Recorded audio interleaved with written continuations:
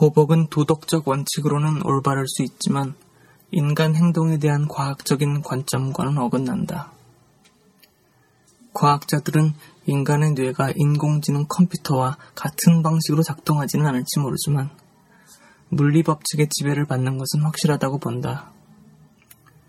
우리는 컴퓨터가 오작동을 일으킨다고 해서 컴퓨터를 처벌하지는 않는다.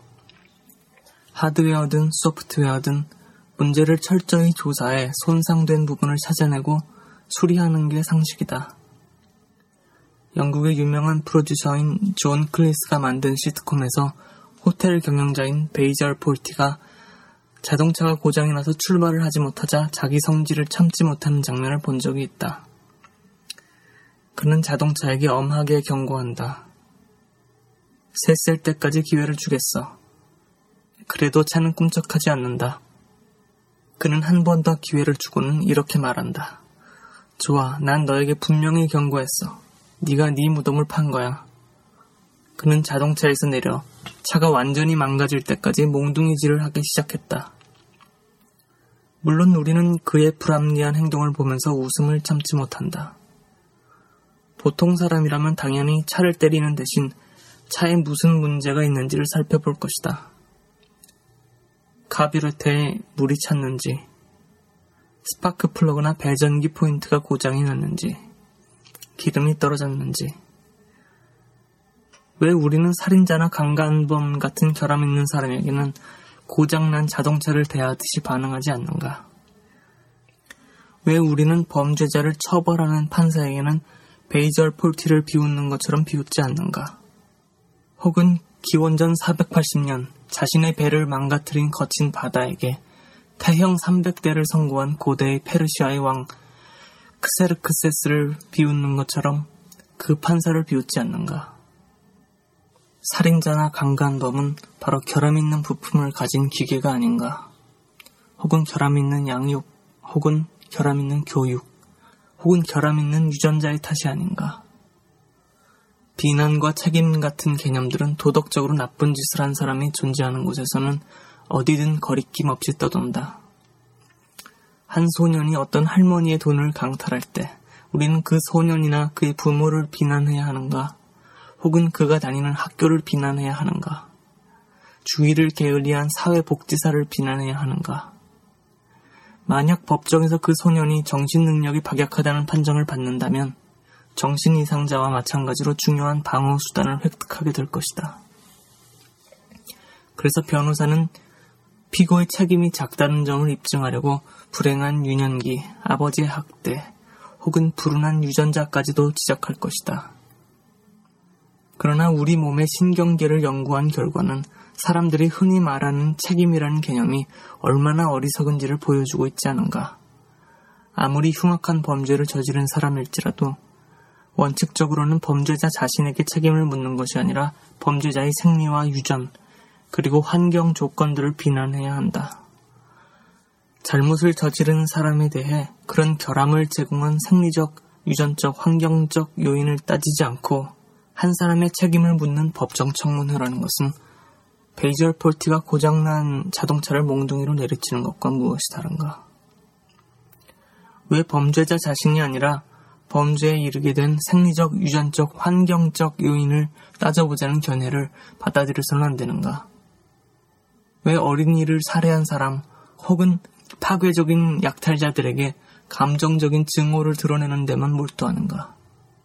왜 그들을 수리나 부품 교체가 필요한 결함이 있는 대상으로 볼 수 없는가? 그것은 아마도 비난이나 책임, 더 나아가 선과 악의 개념 같은 정신적 구조물이 다윈식 진화위의 1000년간에 걸쳐 인간의 뇌 안에 형성되었기 때문일 것이다. 물론 비난과 책임이라는 개념은 우리가 사는 세계를 더 잘 분석하고 이해하는 데 도움을 주는 간편하고 유용한 수단이기는 하다. 그러나 그것은 어디까지나 인간이 세상을 이해하려고 만든 허구적인 매개물일 뿐이다. 나의 위험한 생각은 우리가 마침내 이 모든 것에서 벗어나 베이절 폴티가 자동차를 매질할 때 그를 비웃는 것과 똑같이 범죄자 개인을 비난하고 그에게 책임을 묻는 일을 비웃게 되리라는 것이다. 그러나 나는 내가 그 계몽의 수준에 영원히 도달할 것 같지가 않다. 그래서 더욱 두렵기도 하다.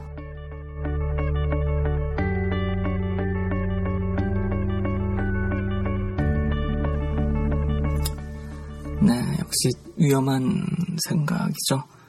약간 불편한 느낌이 들기도 하고요.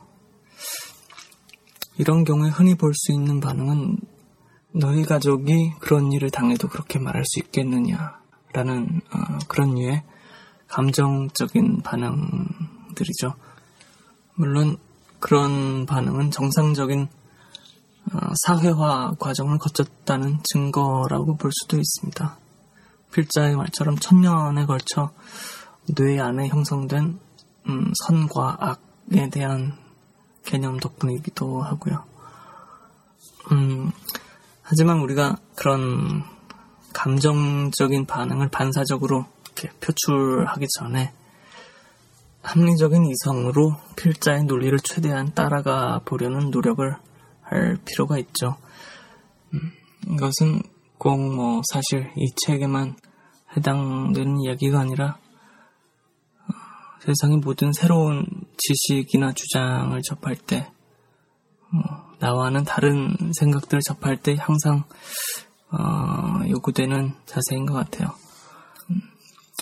어떤 주장을 반박하기 위해서도 우선은 상대방의 논리를 따라갈 수 있는 가장 깊은 곳까지 따라가 보는 일이 항상 필요합니다. 이건 제가 생각해낸 얘기는 아니고요. 어느 유명하신 분이 한 얘기라고 합니다. 아무튼 그렇게 조목조목 이 필자의 주장을 따라가다 보면 논리적으로 별로 틀린 이야기가 아니죠. 물론 이 책에 실린 글들이 모두 논리적으로 완벽한 건 아니겠지만 최소한 터무니없거나 하진 않습니다. 이분들이 그렇게 만만한 분들이 아니기 때문에 그럼에도 불구하고 어쩐지 여전히 심정적으로는 받아들이기가 쉽지는 않죠.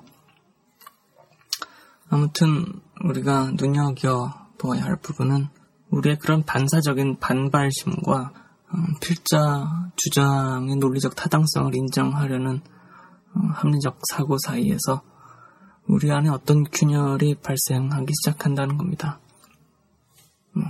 그래서 위험한 생각인 거죠. 그 밖에도 여러 가지 흥미롭고 논쟁적인 글들이 많이 있습니다. 인간 집단은 유전적으로 재능과 기질이 다르다. 평등하지 않다라는 주장도 있고 지구온난화가 지구를 위기에 빠뜨리는 일은 없을 것이다 라는 의견도 있고요. 생명의 목적은 에너지를 분산시키는 것이다 라는 글도 아주 의미심장하죠. 직접 읽어보시면 좋을 것 같습니다. 마지막으로 이 책에 실린 글들 중에서 성격이 조금 다른 하나를 소개해드릴까 하는데요.